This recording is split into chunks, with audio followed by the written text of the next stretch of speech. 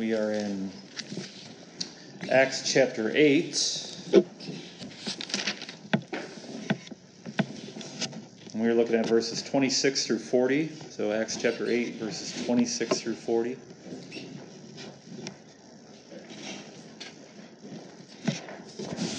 For the past few weeks, we've been looking at the ministry of a man named Philip. And the story continues here. It says this, "Now an angel of the Lord said to Philip, 'Rise and go toward the south to the road that goes down from Jerusalem to Gaza. This is a desert place.' And he rose and went, and there was an Ethiopian, a eunuch, a court official of Candace, queen of the Ethiopians, who was in charge of all her treasure. He had come to Jerusalem to worship, and was returning, seated in his chariot, and he was reading the prophet Isaiah. And the Spirit said to Philip, 'Go over and join this chariot.' So Philip ran to him and heard him reading Isaiah the prophet and asked, 'Do you understand what you are reading?' And he said, 'How can I unless someone guides me?'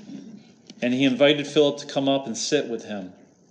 Now the passage of scripture that he was reading was this, 'Like a sheep he was led to the slaughter, and like a lamb before its shearer is silent, so he opens not his mouth. In his humiliation, justice was denied him. Who can describe his generation? For his life is taken away from the earth.' And the eunuch said to Philip, 'About whom, I ask you, does a prophet say this? About himself or about someone else?' Then Philip opened his mouth, and beginning with this scripture, he told him the good news about Jesus. And as they were going along the road, they came to some water, and the eunuch said, 'See, here is water. What prevents me from being baptized?' And he commanded the chariot to stop, and they both went down into the water, Philip and the eunuch, and he baptized him.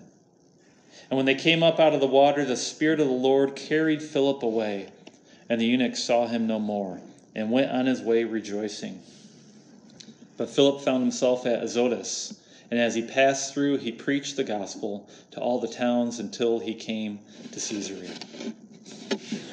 This ends our reading of God's authoritative word. May all who hear it find that they have been welcomed in to God's kingdom. During the Second World War, there was a company of American soldiers who were fighting in the rural countryside of France. And during one of their intense battles, one of these soldiers died. Not wanting to leave his body behind on the battlefield, his buddies decided that they were going to give him a Christian burial. And they remembered this church that they had passed only a few miles back from the front lines, a church whose grounds had a small cemetery surrounded by a white fence. And so they got permission from their commanding officer and to take their friend's body in order that they might bury him there. And thus they set out for the church, arriving just before sunset. And yet when they had arrived, they encountered a priest. Now this priest was quite old. He had a hunched back on a frail body.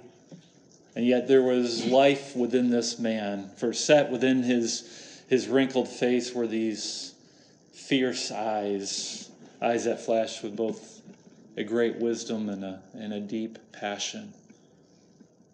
But before this priest could speak, one of the soldiers just kind of blurted out, "Our friend was killed in battle. We wanted to give him a church burial." Now, they're in France, right? And so this priest, he only understood a little bit of English. He could speak it a little bit, but not very well. And yet, after seeing their dead comrade, he knew exactly what they were asking. And so in the broken English that he had, he sadly said to them, "I'm sorry, but we can bury only those of the same faith here." Well, weary and discouraged, these soldiers, they simply turned around and began to walk away. But before they were out of earshot of this old priest, the old man called after them, But he said, you can bury him outside the fence. Grateful, these soldiers did exactly that. They buried their friend, giving him the Christian burial that he would have wanted. Like I said earlier, for the past couple of weeks, we've been looking at the ministry of this man named Philip. He was a Hellenistic Jew, someone who had become a convert to the Christian faith. And along with Stephen, if you remember Stephen, he also was one of the seven that were chosen to oversee the distribution of food within the Jerusalem church, making sure that all the widows were taken care of. And when Stephen was martyred, if you remember, it opened up the floodgates of persecution, right? The church was now going through a great tribulation, and many had to flee Jerusalem in order to survive. Philip being one of these people who had to scatter to the wind. And yet God had a purpose behind this. For he had led this Philip to the region of Samaria, where he was instrumental in bringing the good news of Jesus Christ to the people there. And his preaching, if you remember, it had a powerful effect. A powerful effect on those who were living in that land. For God had used this Philip to bring about a great repentance, as the people had now left behind the dark magic that they used to follow and were now instead following Jesus Christ, their Lord and Savior, the light of the world. And there was even this man named Simon, you remember? This guy who was the great magician among them, right? And yet, what does Luke tell us? That even he believed in this Jesus and was baptized in his name. And so while this persecution was breaking out within Jerusalem, the kingdom was growing. And that it kind of boggles the mind, doesn't it? You think it would be the opposite. But it's not. It is under the most duress that the church flourishes and spreads. And that's because the gospel is the power of God, right? And there is no strength on this earth that can overcome the message of the gospel. And yet God was not done with this Philip, for he would once again use this man to have an impact in places other than Samaria.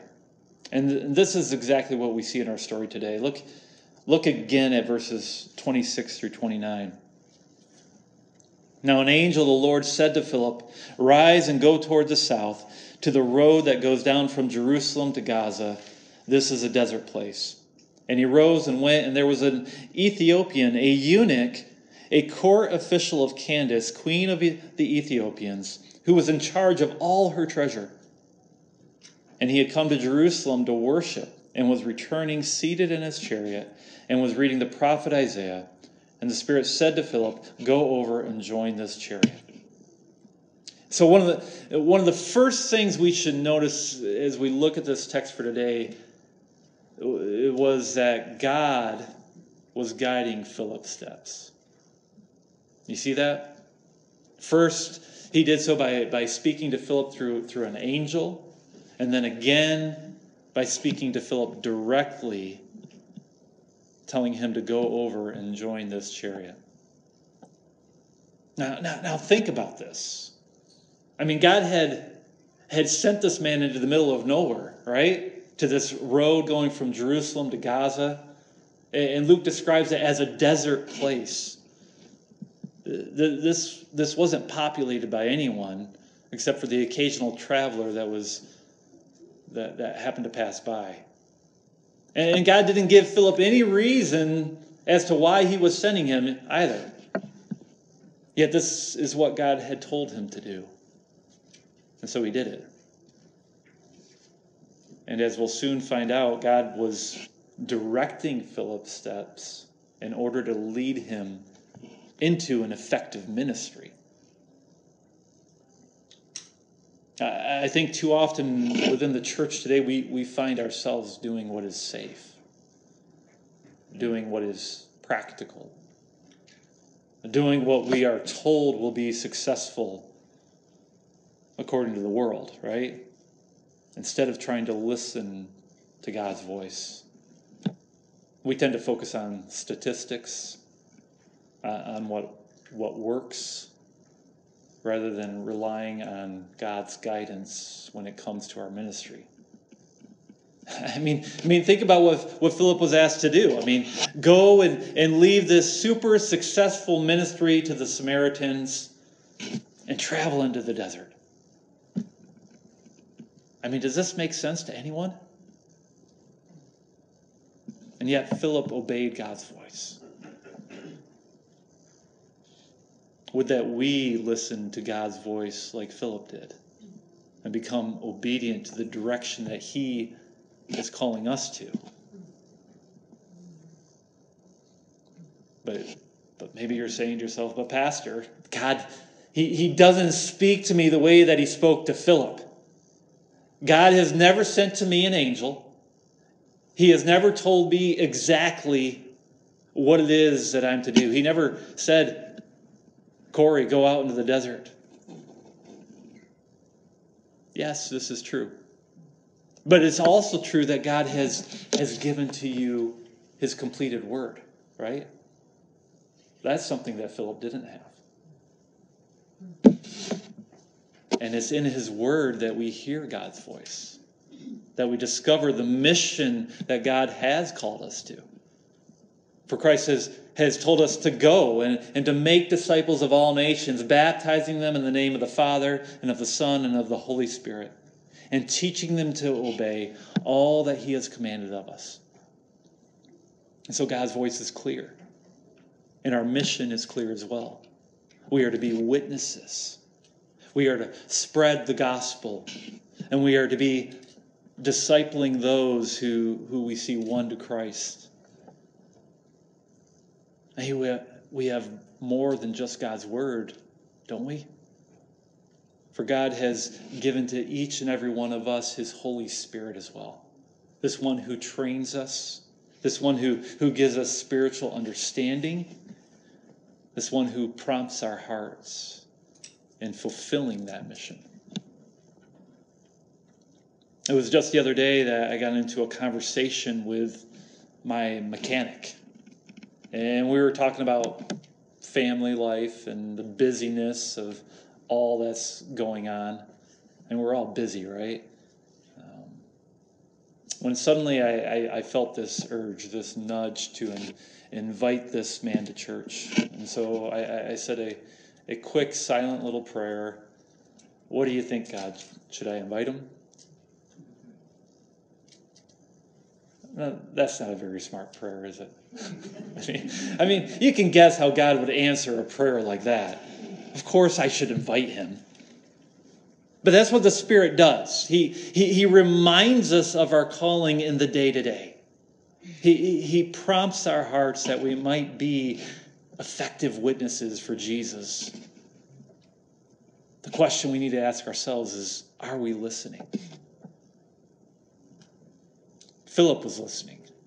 And he was led to this road in the desert where he encountered an Ethiopian eunuch.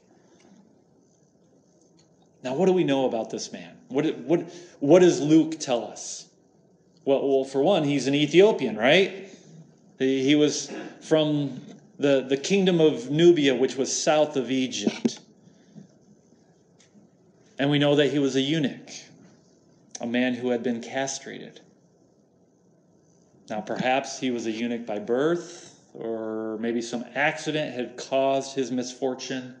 But most likely, this was probably done to him on purpose. Because the other thing we see is that this man was also a court official. We are told that he was in the service of a woman named Candace, the queen of Ethiopia. And a common practice within the royal courts at that time was to have their male servants castrated, particularly if they were serving female royalty. I'm not going to get into the reasons why that is, but there was reasons. But what else do we know about this man? We know that he was in charge of the entire treasury of this Candace.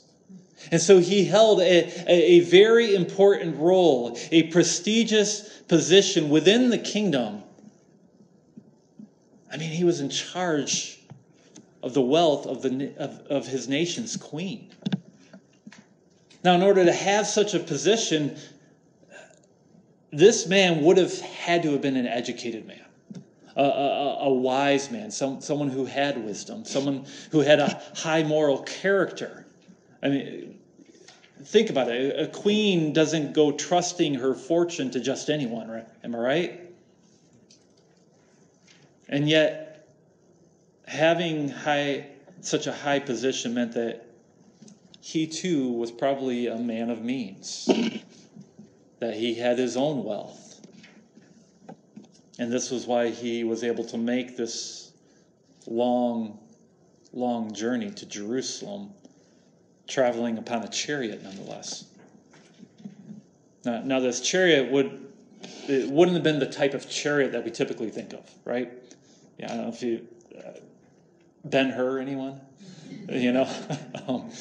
This wasn't a war chariot that this man was riding. That's not what people used to travel back then. Rather, it would have been more like a large carriage that would have been pulled by beasts of burden.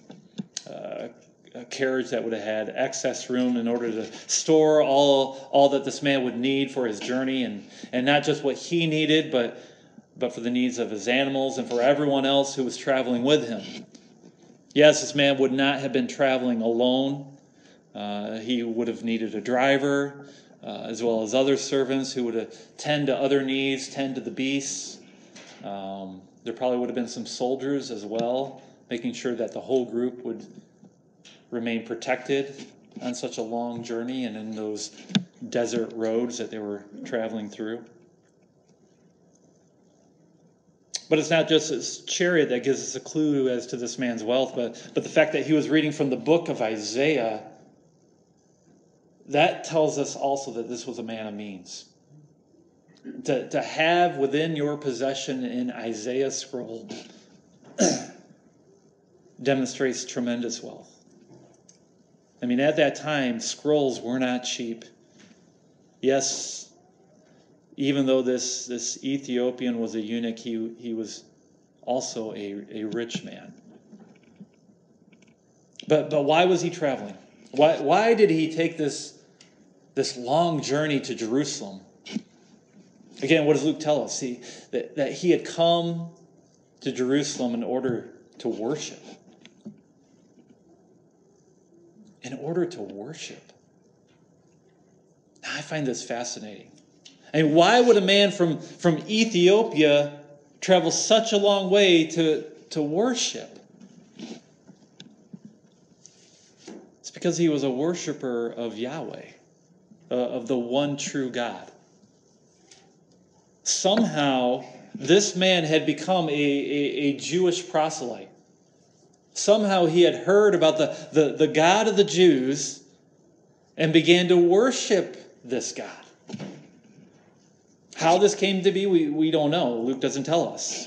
But whatever the case, he had become so devoted that he decided to travel to Jerusalem to worship his newfound God. Now I want you to pause for a moment and put yourself in this man's shoes. This man, he held an important role within the courts of his queen. This wasn't just some job that you could take months off at a time if you felt like it. No. He was at his queen's beck and call. And so what this means, in order to make this journey, a journey which would have taken months, he would have needed special permission from the queen herself. I can only imagine the nerves that this man had to muster within in order to ask his queen in the first place, right? Do you mind if I take 2 months off, 3 months off? How many of you would ask your boss that? That's not an easy question. And he's asking the queen, right? But it wasn't just the time that this journey would take, but the cost as well. For to bring the entourage that a trip like this would have required would have put even more of a burden upon his queen. And yet, this man found favor from Queen Candace, right? She allowed him to go and to worship his God.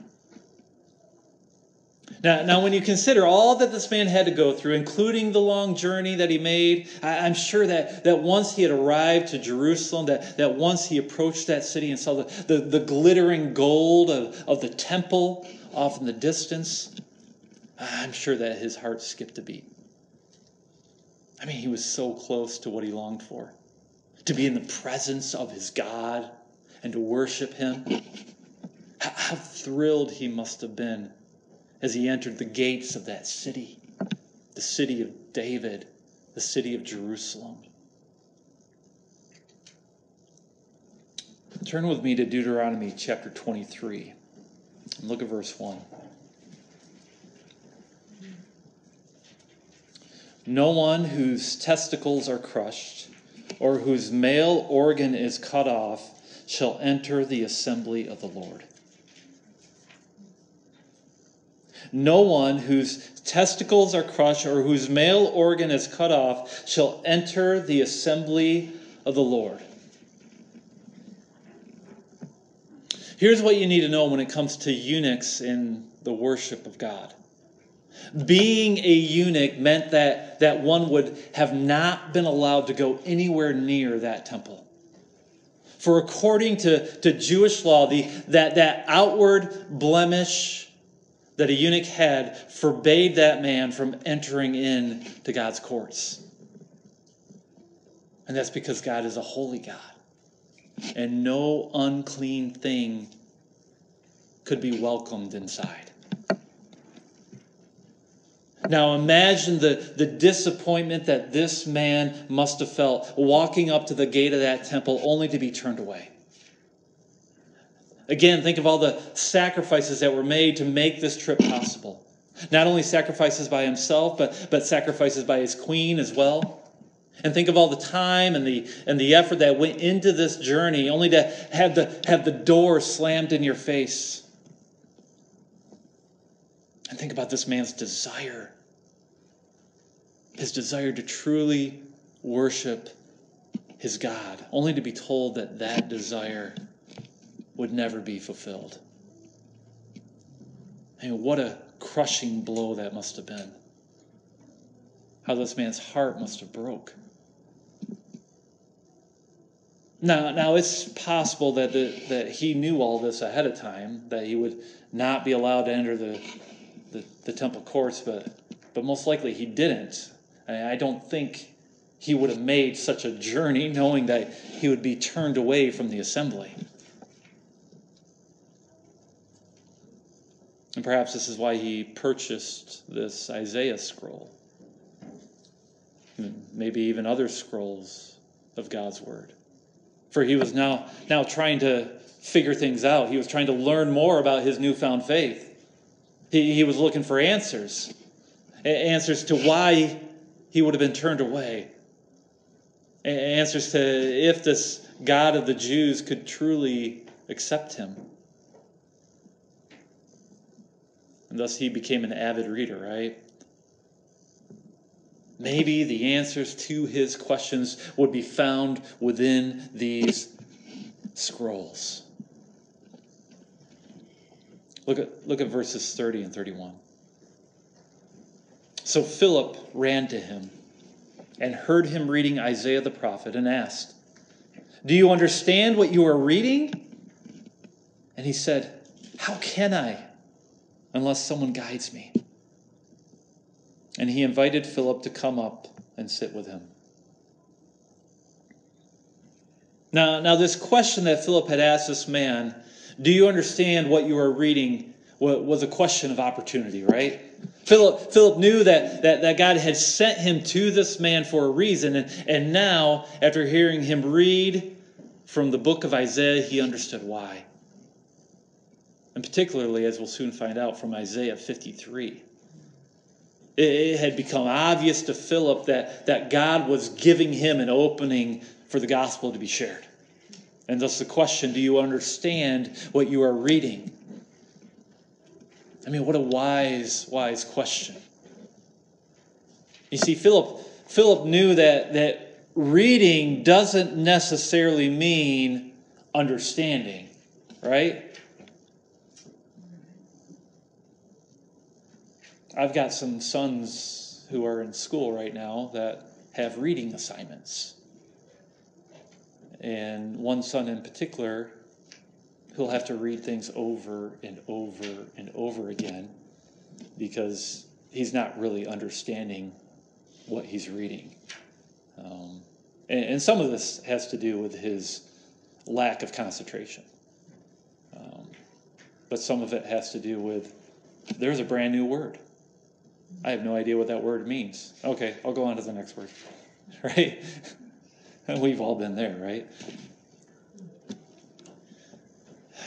You see, by asking this question, Philip was trying to understand himself what this man's knowledge was. Did he understand what this passage was referencing? How it spoke about Jesus, about his life and his death, and eventually his vindication. And yet this man didn't know.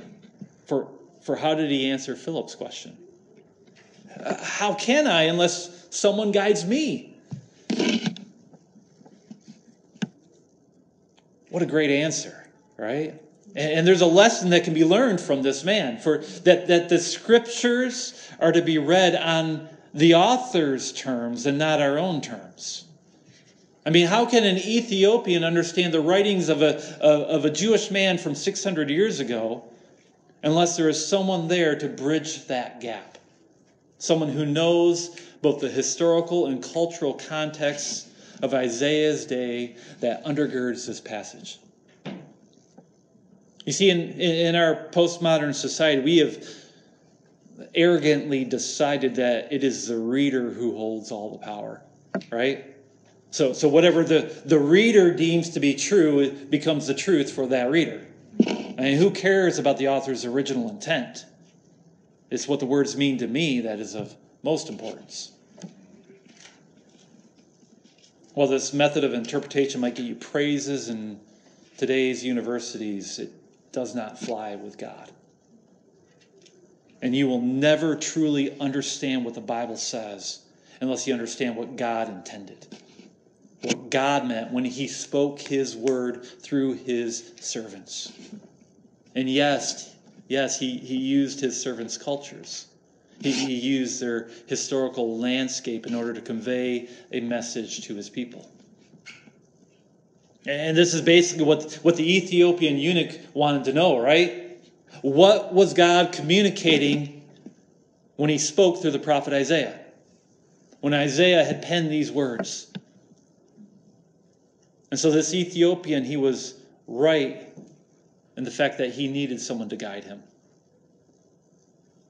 And it was that type of humility that would eventually lead him to the truth.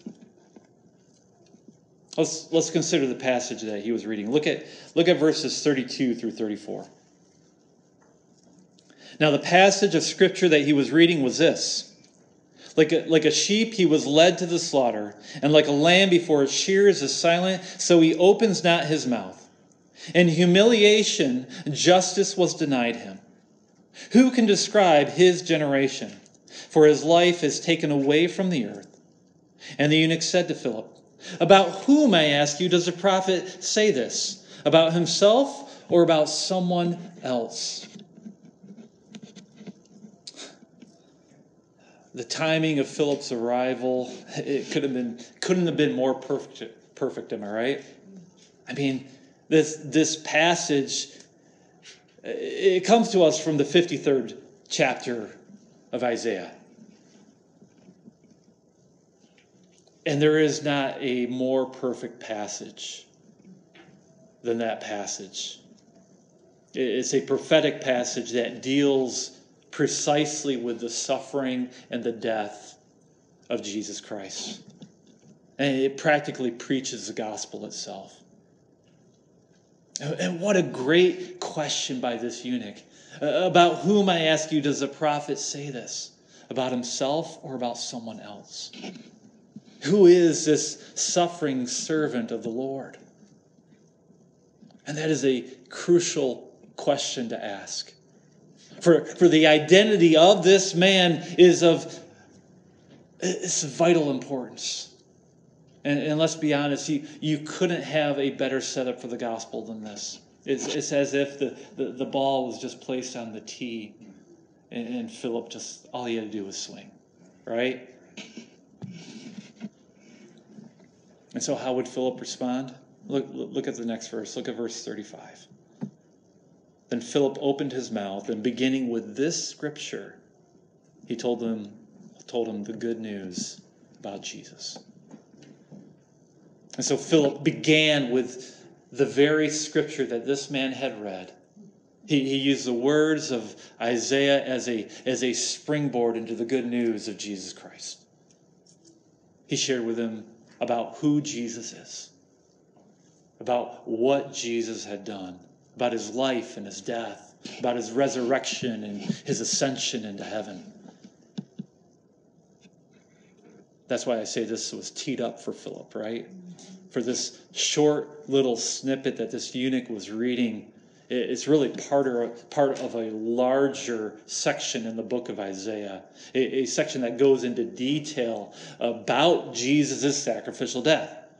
And I'm sure that Philip began to explain to this man the whole of this passage, right? And what's amazing about this particular scripture is not only its prophetic accuracy concerning the death of Jesus, but also it perfectly describes the meaning of the cross as well. For example, look at Isaiah 53, verses 5 and 6. But he was pierced for our transgressions. He was crushed for our iniquities. Upon him was a chastisement that brought us peace. And with his wounds we are healed. All we like sheep have gone astray. We have turned every one to his own way. And the Lord has laid on him the iniquity of us all. I hope you understand this, but as Christians, we have an embarrassment of riches when it comes to prophetic messages concerning Jesus Christ.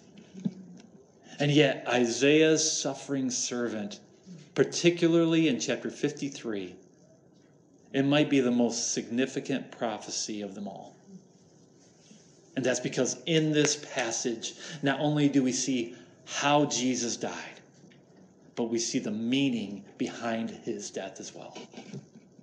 I mean, he was pierced for our transgressions. He was crushed for our iniquities. It doesn't get any clearer than that. It is only through this suffering servant, through Jesus Christ, that we can be made right with God. It's only through him that we can find peace with God, that our sins can be forgiven. You see, Jesus' death, it was an atoning sacrifice. The sacrifice that we needed to wipe our slate clean.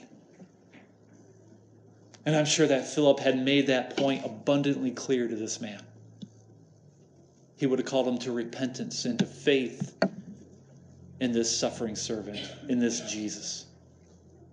But more than that, he would have demonstrated to this man that how Jesus now makes us clean, right? How he heals us from our broken state and grants us entrance into his Father's throne room. And my guess was that it was this good news that would have stirred the Ethiopian's heart. After making such a long journey to be in God's presence, only to be rejected because he had been deemed as unclean. With his wounds, we are healed. Perhaps, like this eunuch, you too feel like you are not welcomed into God's presence.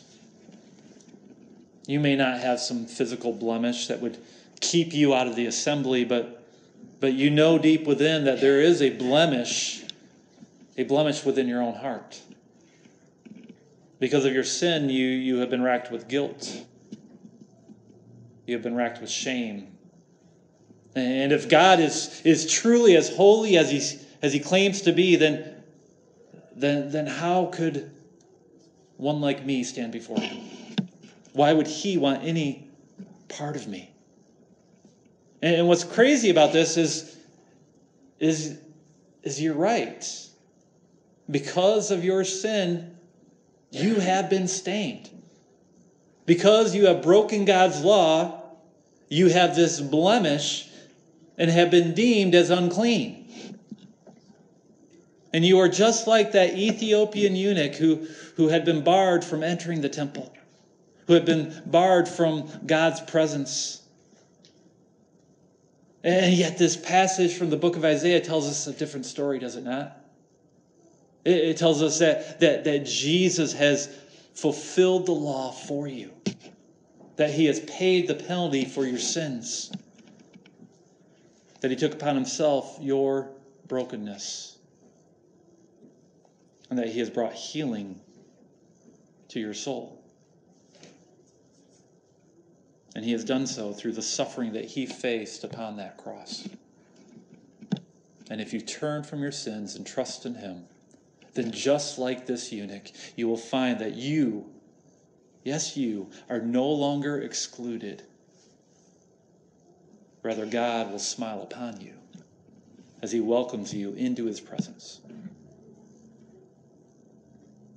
Dear friends, this passage from Isaiah, it was not just written for this Ethiopian eunuch.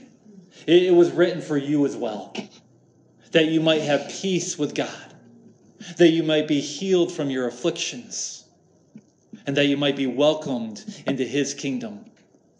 This is the good news of Jesus Christ. For he takes what is not clean and he makes it clean. He opens the door to God's throne room. He allows you entrance. And it was this opening of these doors that this eunuch experienced. Take a look at our next two verses. Look at it says this.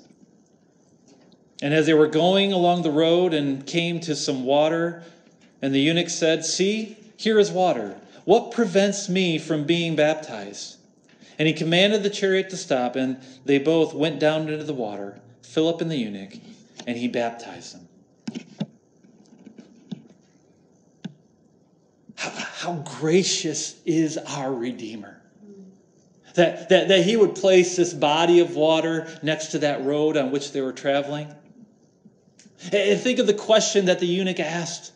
What prevents me from being baptized? What prevents me from being baptized? And that's just it. There was nothing preventing him. It no longer mattered that he was a eunuch. For in Christ, he had been made whole. And that's why there was no hesitation on the part of Philip, right? That this man should be baptized. For this man had repentant faith in Jesus Christ.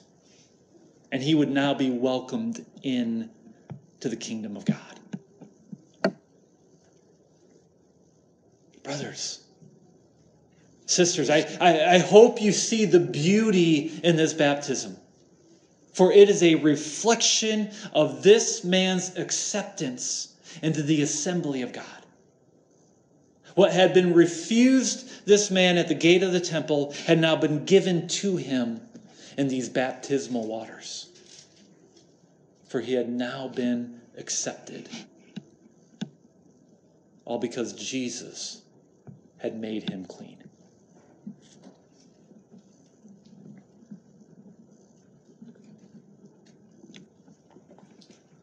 It wasn't until after nightfall that the soldiers had finished burying their friend.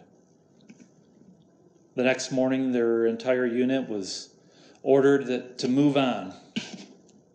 And yet before they left, these comrades of that fallen soldier, they raced back to that little church in order to say their final farewell to their friend. And yet to their dismay, when they had finally arrived, they could not find the gravesite. Tired and confused, they knocked on the door of that church. That's when they saw the weary face of that old priest. They asked him if he knew where they had buried their friend. It was dark, they said, and we were exhausted. We must have been disoriented. A great big smile flashed on that old priest's face, and he said to them, "After you left last night, I could not sleep. So I went outside early this morning, and I moved the fence."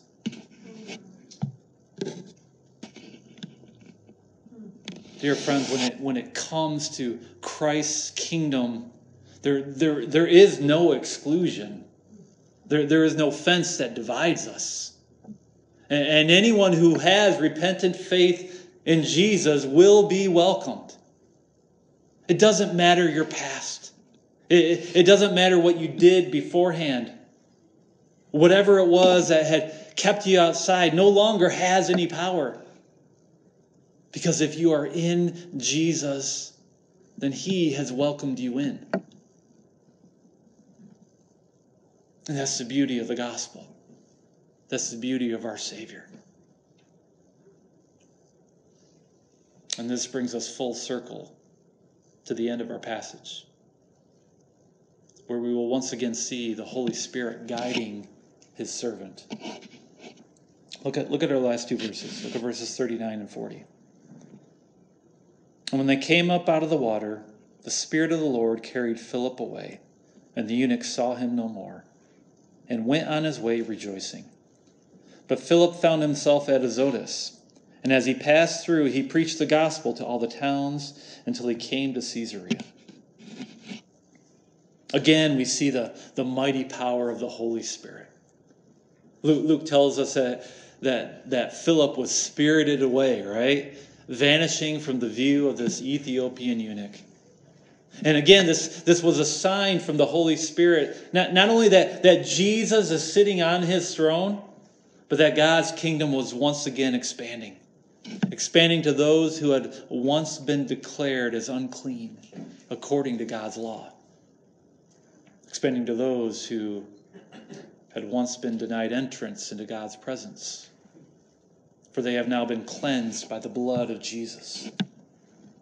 And this is why we see this rejoicing within the heart of this eunuch, of this Ethiopian, of this newly formed Christian.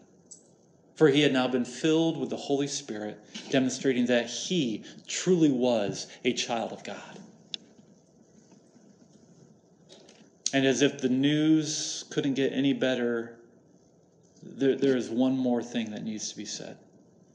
For I have to imagine that after Philip vanished, that this overjoyed Ethiopian would have once again grabbed that Isaiah scroll and would have began reading it once again from where he had left off.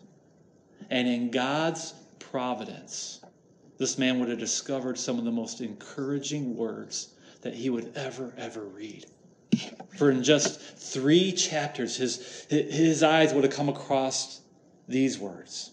Look at Isaiah 56, verses 3 through 5. Let no foreigner who is bound to the Lord say, the Lord will surely exclude me from His people.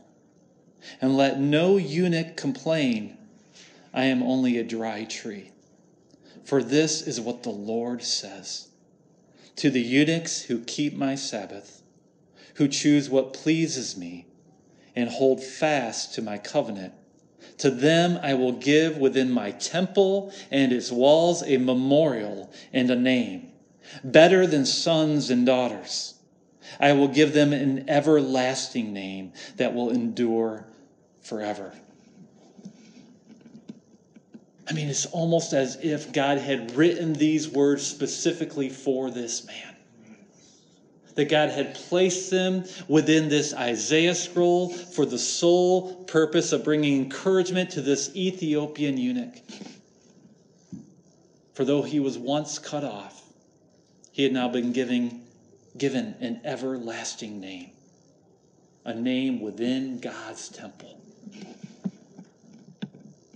And that's because Christ had fulfilled the law for him, and in so doing had made him clean. And he can make you clean as well, if you will just turn from your sins and trust in him. You no longer need to feel excluded.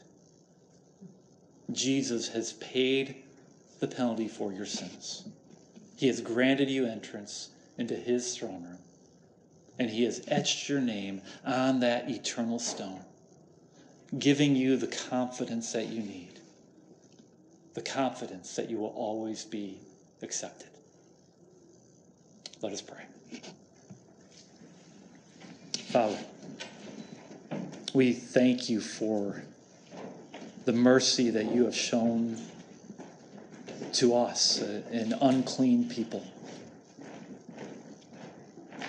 That there is no blemish that you cannot erase.